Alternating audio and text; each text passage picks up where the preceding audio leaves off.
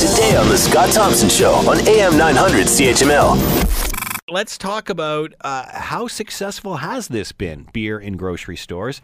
Again, there was a big stink about it. It's tough for grocers to get involved. It's expensive, especially if you are a smaller operation.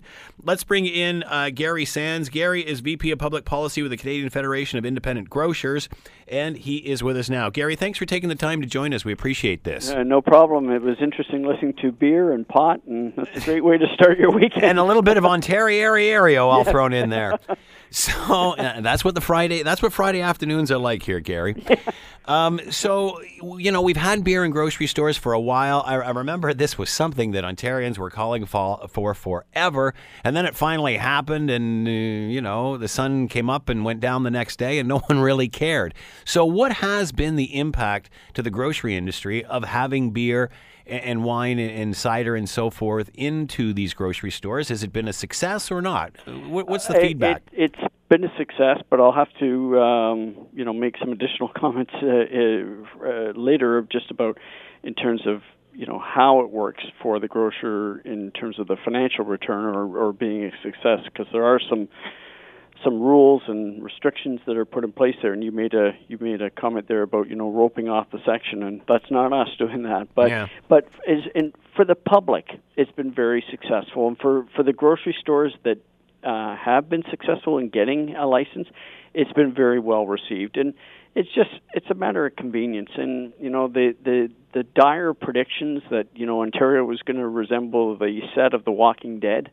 or that people were going to be walking around in drunken stupors. And I think there was even a comment made last year by I won't name his name, but a high union official that I think women's safety was even going to be at risk as a result of grocery stores, heaven forbid, selling beer and wine, and none of that's happened. And listen, and I'm not saying because where I work, but grocery stores are, they're safe businesses, they're responsible businesses, they're part of the community, and both chains and independents are not going to do anything to put the safety of their employees or their customers at risk. This is, as I said, this is successful because it's what people want. And, even for myself, when I go into a grocery store and if I have a chance, I'm picking up some steaks or cheese, and I don't have to go, drive 2 miles down the street, and I can pick up a bottle of wine in the grocery store, that's great. And it doesn't mean I'm going to consume more. It just means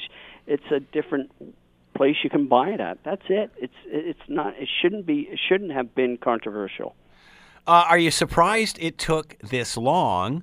Are you surprised that after it's finally here that no one really seems to be bothered by any of it?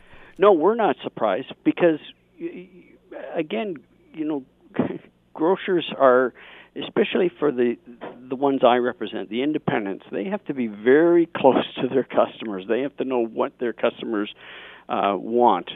They live and die by that. So they knew that this was something the consumers and their customers wanted, so they're not surprised at it, not in the least.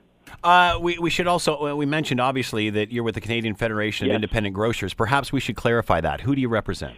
So we represent independents such as Longo's, Farm Boy, Pusateri's, Highland Farms. There's 59.7% of the grocery stores in Ontario are actually independents. So by that you mean they could be larger grocery stores under the brand, but they're independently owned? No, those would be franchisees. So if you see a store, Your Independent Grocer or No Frills, that's a franchisee, and they have some degree of independence, but they're not completely independent. They are franchisees of a corporate brand like Loblaws or Sobeys or Metro. We represent franchisees, but the bulk of our membership and the 59.7% I refer to are independents.